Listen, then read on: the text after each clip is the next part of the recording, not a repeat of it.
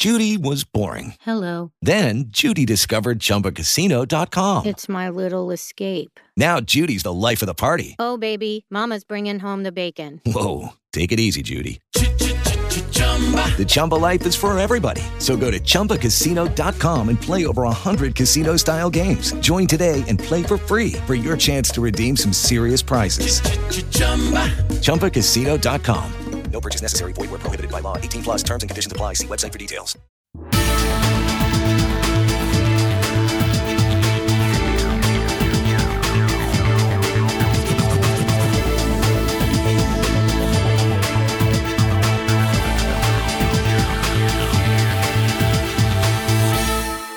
Welcome back to Green Tagged, everybody. My name is Scott Swenson, and I'm here with my co-host, Philip Hernandez. Hello, Philip. Howdy, Scott. How are you? I am doing very well. We have a ton of stuff to talk about this week. We have a ton of stuff. Now, there's been some big stories, there's been some little stories, and we're going to try to rush through as many of them as we can as I set my timer for 30 minutes, because as promised, we will deliver you Theme Park in 30, and the stuff that we think is important, and of course, our opinions on it, because it's our show. That's the way it works. Funny yes, and works. I am the disclaimer guy, so I'm going to put the disclaimer in that we had to record this early. So we are recording this on the 20th of October. And if something meteoric happens, we're not talking about it because we didn't think it was important. We're not talking. We are recording this on this day, and this is the news that's available on this day. So here we are. That's my disclaimer. That's a great disclaimer because, if something either monumental or catastrophic happens in the next 5 days, we won't be talking about it. But if it's really catastrophic, you might not be listening. So there you go. How's that for a positive note? Hey? That's wonderful. Great. So let's start off with some trends here. Let's go to the positive. So the first trend that we want to talk about is a little bit about, we're kind of grouping these all together, but the first one is sort of on the topic of attractions moving more towards sustainability. So the first one is Warner Brothers Abu Dhabi unveils a solar power project. Roughly 16,000 solar modules will be installed across the 36,000 square meter roof area of Warner Brothers. World Abu Dhabi on Yas Island in the United Arab Emirates, following an agreement. I'll help. An agreement between big words. It's okay. So The project is expected to be up and running for the fourth quarter of 2021 and generate almost 40% of the park's annual energy demand, which I thought was an eye-popping number, 40% of the park's annual energy demand. So I think this is a great idea, and let's go ahead and pair it with the Expo 2020 Dubai to galvanize global action in climate change, which this one just kind of previews a lineup of experts that's going to be at the Expo 2020 in Dubai, all about change makers and industry leaders talking about climate and biodiversity for their Climate and Biodiversity Week. So taken together, we see definitely a trend in the UAE area, but also a little bit about how attractions, I think, can get into this. And this isn't the first time we've heard about this. There are other attractions that are moving towards figuring out how to be more sustainable and reduce their footprint. And I think that it will be a continuing conversation that we're going to need to have with theme parks is the sustainability of them, especially as you look at bringing in younger audiences that are more, we've seen, that's definitely a topic that's top of mind to them. And I think, theme parks, I think, also are generally targets for these types of things, because we're not essential, quote unquote, we are an entertainment space. It's like, do people want to be supporting entertainment that is not, carbon neutral or climate minded? So, well, I have, me, I always want to know why. My first question is why UAE? Why are they the most interested in this? And I think the answer is pretty obvious. It's tough to get power there. I mean, solar is the most accessible. I mean, obviously, I know you're all saying, no, there's plenty of oil there. Yes, there is, but that's a finite, and solar power is not. So they're looking way ahead. And my second question is, why now? Why is it that now they're looking into something that could have saved them, 40% of the park's annual energy demand for years gone by. I mean, solar power is not something that just magically appeared yesterday. So to me, it sounds like, and hopefully, and I'm singing their praises. I'm not being negative about it. Hopefully other parks will recognize, you know what, we've kicked the can down the road long enough on biting the bullet and investing in something that's going to save us in the long run. It kind of goes back to, how do you prepare for a catastrophe? You always prepare for a catastrophe. You plan ahead so that, when your supply chain, whether that be your supply of power or your supply of paper cups, dries up, you have another way around it. You have a detour that will get you what you need. And I think the idea of shifting to solar is super smart. It will reduce costs. It will make it so that parks in the future, if there's another, God forbid, another pandemic or another, who knows what could happen in this world, where the attendance drops, well, they'll already have this incredible savings because their energy costs have dropped by 40%.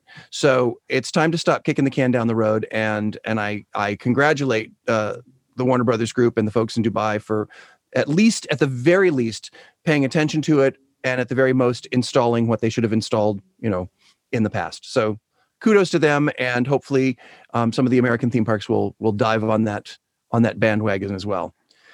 So now let's go from kind of the sublime to the ridiculous. This was a very interesting story to me, and I think because I'm a very visual person, I think it was the visual images that frightened me even more than just the words. But more than 600 million people traveled to China during Golden Week. More than 637 million people traveled within China over the past week in celebration of the country's annual Golden Week. The country's government said on Friday. The government estimates domestic travelers generated about 466 billion yen, or $68.6 billion in tourism revenue during the holiday period. And you may be thinking, oh my gosh, Scott, this is great. This is wonderful. Tourism is back in China and it's generating revenue, and we hope that spreads, until you see some of these photos. And they are photos of shoulder to shoulder crowds that go on as far as the eye can see. I believe one of them, is it downtown Shanghai? Where is that one? There's one that's like in a major metropolitan area. There's one along the Great Wall of China, which, for those of you who are watching the video, Philip just brought up. The train stations, the travel transport areas, literally shoulder to shoulder people, and very few of them wearing any sort of facial protection. There's some, but it's certainly not everyone. And I look at this and I think, this is it's great that people have the confidence and the courage to start traveling again, but hopefully people are looking at it intelligently. I'm about to travel as well, so I'm all about getting my appropriate facial protection and my alcohol wipes and all that sort of garbage. But to see these masses of people traveling in a way that has been proven beyond a shadow of a doubt to help, they're not even thinking about facial coverings. I don't think this is good news. I think this is terrifying. Well, I think that it definitely is situational, and this is a situation where China is in a different state. So I will different state. It's a different next country. Story here. Right. It's a different country. Yes, a different country. It's a different country in so many ways. So I put it in a different story here, which is the Chinese port city of Qingdao is under soft lockdown after a cluster of 13 COVID-19 cases was discovered last weekend. In the past 5 days, health authorities say they conducted more than 10 million coronavirus tests for all of the residents of that city, all of which came back negative after they quarantined those 13. Still, residents have been asked to remain at home. Flights to Beijing have been canceled, and travelers from Guangdong to other parts of China must quarantine. All 13 cases were tracked back to a hospital. They said on Friday, the 13 include 7 patients, 3 health workers, and a dock worker, and 2 people in close contact with the others. So I think it's a different situation entirely. So I agree partially that it is a little frightening, but I also think it's frightening because we, in the U.S. are in a different phase of the pandemic than China is, and also look at so basically they have this they have a long-term system in place for tracking this. They discovered that one person was tested positive in a random screening, and so they moved immediately within 5 days to do 10 million tests, which is more than we do in a very long period. And then they quarantined those 13 people. They did contact tracing. They shut down flights. They moved in a way that is definitely only available to authoritarian countries, obviously, but the swift and immediate action of this to kind of capture that, and only 13 cases. I mean, I'm like, it's only 13 cases. So I do agree it is terrifying, but also it's a different situation. And I guess I'm wondering, the part we didn't hear in this story about the millions of people traveling, right, was what sort of tourism contingency plans did they put in place? Did they have plans for Golden Week? I don't know. They didn't say. They probably did. Well, and they did mention that tourism was actually down for Golden Week. Only down by 130 million. Yeah, 100 and some million. Yeah, something like that. But so I think that was their caveat. I understand that, and I understand it is a different world, and you certainly understand, having traveled there significantly more than I have, because I've never been to China. So you have a much better comprehension of that. But I don't know. I look at it and I think, even with the ability to just all of a sudden mandate, 10 million people are going to get tested, why would you even put yourself in that situation? Why would you even put yourself at risk like that? Well, and I think I just want to make sure. I just want to make sure that. Maybe this is ugly American talking. Maybe this is me just saying we could never do that here. I get frustrated enough going to the grocery store. So just imagine being on the Great Wall of China, being shoulder to shoulder with another, 2.5 million strangers. I think that the reason that we're bringing it up is exactly your point of, eventually this trend will get here to the U.S. and we will have to decide as amusement and attractions and tourism leaders, we're going to have to decide, what the capacity are, how we're going to return to this. I think there's going to be a bridge at some point where we have to cross. So we're going to say we're going to go back to the way that it was, where some of these pictures. I've been to Epcot every year for their big celebrations and their New Year's Eve when they get to full closure in the middle of the afternoon. And I've been to Magic Kingdom at full closure. I've been to all these places, and just regularly. I'm a theme park nerd, and they look about the same to me. Like these pictures and how it looks on New Year's Eve at Epcot, especially in the Chinese Pavilion with the dragon with the flames and the RDM music. So we're going to have to decide at some point, are we going to allow that to get back to where it is? And do our profit models work, without that, if we decide to not go in that vein? Well, and I agree with you 100%. It does look a lot like a crowded theme park. But let me ask you this. Right now, today, would you go to Epcot with that kind of attendance? Oh, gosh, no, I wouldn't. I wouldn't at all. But I rest my case. That's exactly my point. Yeah, exactly. Well, 630 million people in China apparently, and I don't know Absolutely. if that's good or bad. Well, and it's and again, I don't know whether it's good or bad either, and I think that's important to. I don't think people should stop traveling. I don't think we should shut everything down. I'm not suggesting that for a moment. What I am suggesting is that we need to continue to find ways to open safely, because I completely agree that it's time to open back up, but. I've also said it many times, anybody expecting to go back to the old ways, the way things always were, you're going to be sorely disappointed, because that's never going to come. So, and if it does, it's going to come in another 10 to 15 years. So we'll see. But, on a positive note, and this next story is a great example of one of the things that I think is a positive turn to this. New hygiene standards for Hong Kong tourism businesses aimed at getting out the message that the city is safe to visit despite the COVID-19 pandemic. I'm going to summarize this, and Philip, you can probably summarize it in greater detail than I. But basically, this is the tourism board is basically setting hygiene standards, and the businesses can get recognized for meeting these hygiene standards. I mean, it's sort of like the good housekeeping seal if you're an old guy like me. It's being recognized as we meet all these standards. We have a government agency that has reviewed that we meet all these standards, and therefore we are safe.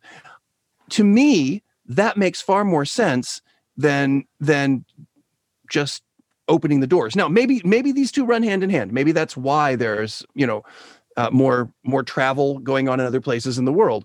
But I would love to see something like this happening, certainly in the United States.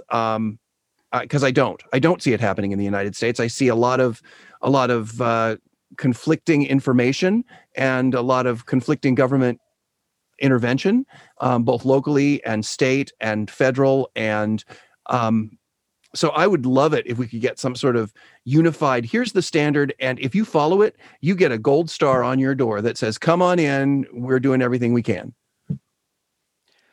I agree. I also don't think they're mutually exclusive, I don't think that there's room for both. There's room for the strong government system or government support in some way to help with a large-scale contact tracing or outbreak contingency plan, as well as a tourism board coming up with long-term safety standards that are applicable to attractions. I think that there's room for both of these things.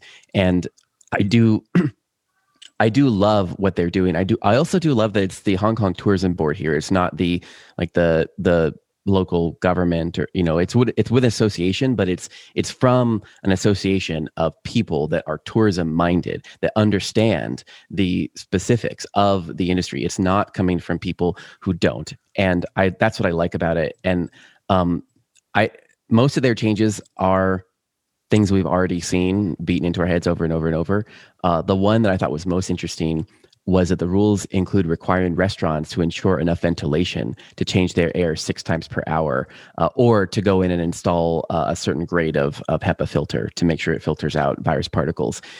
And they're looking at that for any indoor places, including inside theme parks. And I think those little details are interesting and really important. And I think that, again, having a unified marketing plan, so they can go and they can market it out to people and say, here are all the things that this restaurant we've checked that it has proper ventilation, it has safety, da da da da da.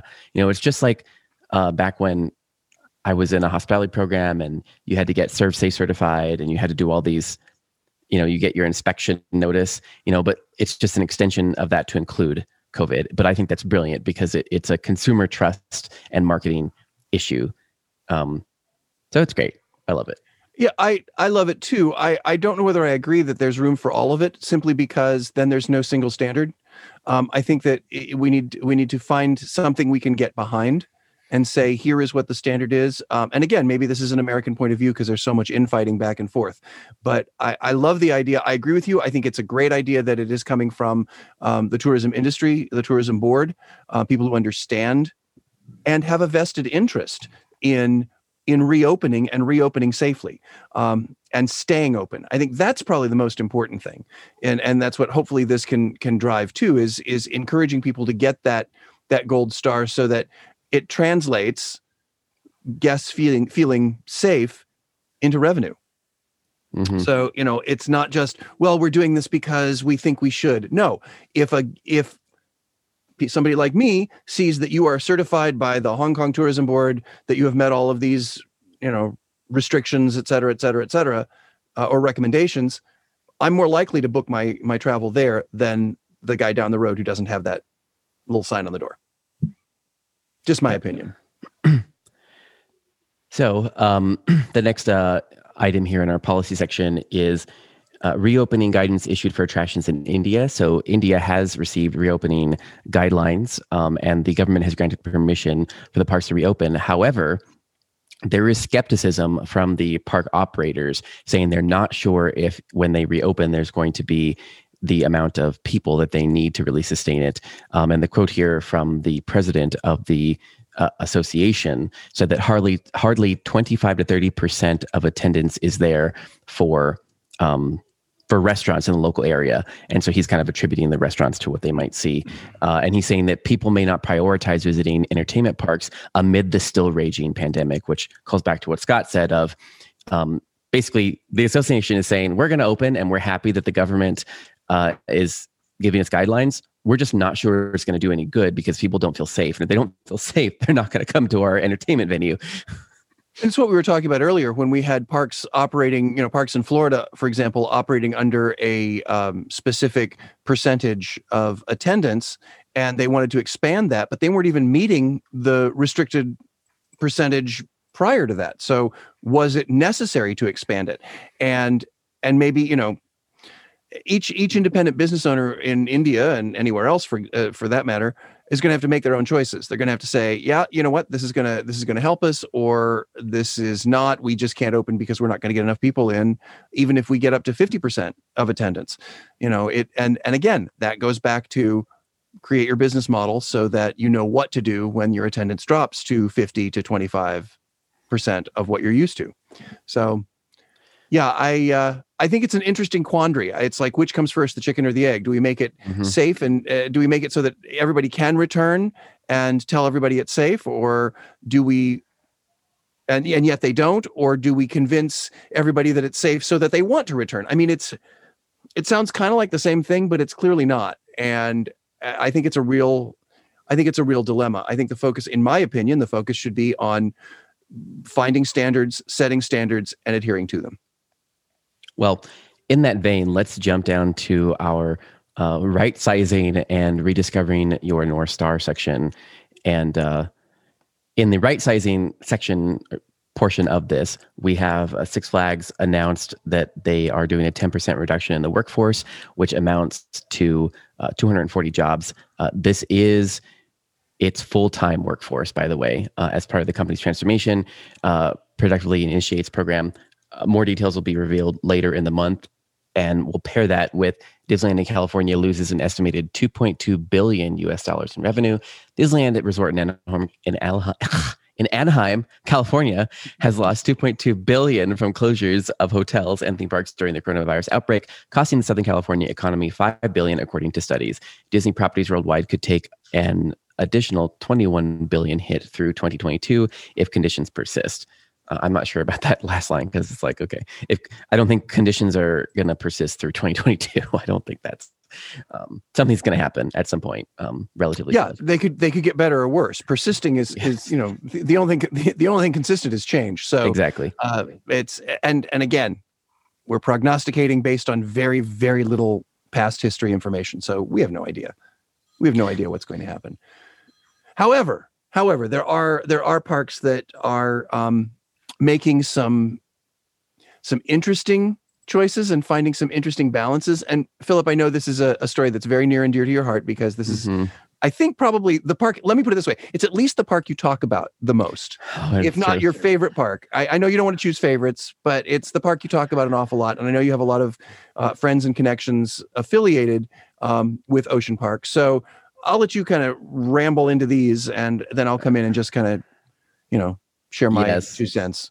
Okay. So continuing in our right sizing thing, the last 2 stories we have are both concerning the Hong Kong area and specifically Ocean Park. And I think part of that is because Ocean Park is government owned and so all of its records are open to everybody. So there's more data about how the park is doing than Disneyland, who's kind of like, we're not going to tell anybody anything. Plus Disneyland was just slapped, as you remember last week, Hong Kong was, because they denied their bid for more land. So there's that. But so we have 2 stories here. The first story is on the business side of things, and it is basically like a business diagnostic about what the parks are doing. The second story is from basically we'll call him a really intelligent fan who is talking about, from his perspective, what Ocean Park could do to pivot. And so we're pairing these together because it's like one is more of an insider view and the other one is like a fan talking about what they think, which sometimes are interesting discussions to talk about because the fans are outside of the world looking in. So in the first business story, who they quoted most was the former Ocean Park chairman, Alan Zeman. and he is no longer working with the park. But it's interesting, they didn't really get too many quotes from the park staff. As you know, as you know from listening to us and me, they just switched over their executive team this year. So that it is a new team, but Alan came in and kind of gave some quotes for this, because he was the one that kind of pivoted the park out of the SARS outbreak in 2003, which was, Hong Kong was more hit by that than the US. But some of the good lines he has here is, just closing the business kills the business, which we've talked about before on the show, but it's a great stance. And he said his magic trick was to roll out new events every 6 weeks, announcing them at exciting press conferences planned for maximum publicity. Sometimes he appeared as a jellyfish or a vampire, and it was a photo opportunity. The article does say the current chairman is making on staycations, which you already talked about previously on the show, and lower entry prices and new activities, such as the yoga, which we talked about last time. Despite the efforts being made by the two theme parks, the deputy chairman at the China Travel Service said it would prove a challenge to depend solely on local guests. He said the ocean park became less attractive to mainlanders after the Chimlong Ocean Park Kingdom opened in 2014. And then they brought in a professor from the Macau Institute for Tourism Studies, which said that slashing ticket prices was unavoidable, but that you should slash them, yes, but just be mindful that guests who get used to paying less would resist any return to higher prices, which is something we've heard drilled into us in the US forever. And that professor also added that cutting prices, you might get the numbers, but more is not necessarily better. And that less crowded means less money, of course. So that will encourage acceleration of the use of technological solutions. Probably in the next generation of theme parks, they'll have to use technology to customize the experience, even if people have to pay extra. So that's the first chunk, is just the business side of it, and Alan and the other professors commenting on the business pivots. And in the opinion piece, this young guy says some really neat things. He says, Ocean Park Hong Kong needs to be rebranded and reshaped into a site that caters not just to those who relish nostalgia for the good old days of 1980s Hong Kong, but also a younger crowd, to artists and high-spending visitors looking for a boutique experience, and to tourists seeking an easy escape from Hong Kong's concrete jungle. And he gives some examples about, he does mention Halloween being important to their brand, and he mentions, let's see. I love the fact that he talks about bringing in fledgling theater groups, struggling to find permanent and affordable venues. It says, to a young person in Hong Kong, these are the tribes that best typify Hong Kong culture. As a theater guy, I love that. I love the fact that they're looking at, and to be honest, it's something that we're exploring here in Florida as well. So at least certainly with some of my clients. So I think that is exactly the way to go. Again, I don't think it's necessarily a full rebranding. I don't think it's abandoning their North Star, which has always been to entertain and gather guests. I think it's finding new ways to do it based on the new world and based on the new culture. You know, one of the things that we learned, certainly here in the United States during 9/11, was you have to have a balance between tourism customers and local customers. And, you know, I think the idea of the festival or the special event is probably the most useful tool, because it lights a fuse under guests visiting your park, local guests especially, who will say, no, I'll get there eventually.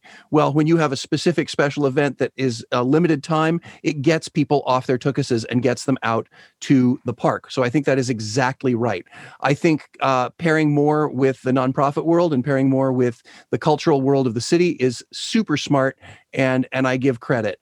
I think that, again, redefining what a theme park is, and certainly not just what your theme park is, but what all theme parks are and what they can be. And the answer may not be the same for everybody. So I think it's important to recognize that the Wild West is opening up, and we need to redefine, continue our general North Star, just find a different pathway to do it. You know, I was talking to Philip before the show, and I said, if you come upon a road that is closed while you're driving, what do? You detour around it, but you still end up at your destination.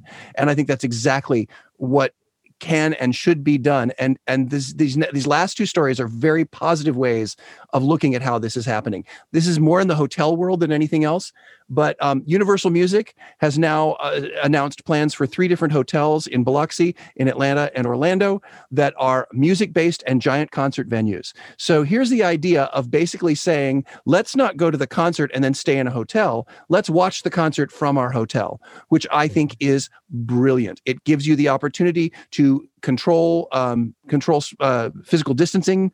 It gives you the opportunity to not just be one or the other. You're not just a hotel and you're not just a concert venue. You're both. So you can basically make your assets work in 2 different ways, which I think is super smart. And of course, the other one that I think every Disney file has been chomping at the bit, or certainly Star Wars file has been chomping at the bit, is Galactic Star Cruiser, which in essence is, I call it a 2-day cruise in dry dock. But instead of going out in the ocean through technology, you actually go into outer space. And I mean, it's done to the level where each and every guest cabin has a window that looks out into outer space, something that they do very well on Disney Cruise Lines for internal cabins. So, and it's a 2-day or 2-night immersive experience that basically takes people out of large crowds and puts them into manageable, smaller ones. Again, it's redefining not only hotels, but themed experiences. It's taking 2 things that have similar interests and similar infrastructure and melding them together in a new and controllable way. And I really think that kind of pivot is what we need and what it's all about. And not just on the small level, but also on the really, really large level. Obviously, that was my timer going off, which means that we're going to end this 30 minutes on that very positive pivot from both Universal Music Hotels and the folks at Disney for Galactic Star Cruiser. I think we got everything in, Philip. We did. I'm shocked and amazed. Shocked and amazed. Well, that's it for this week's show. I want to add, please give us a review. If you do listen to this in iTunes, please give us a review in iTunes. That does really help the show get ranked up there. And thank you to the 3 reviewers and 2 that left text reviews already. Those are wonderful. We love reading them. It gives us, it gives me at least a lot of good feelings. That's right. And if you want to know more, go to greentagshow.com, where you can subscribe and you can find us on all platforms. So until next week, thanks for listening, and we'll see you in a week.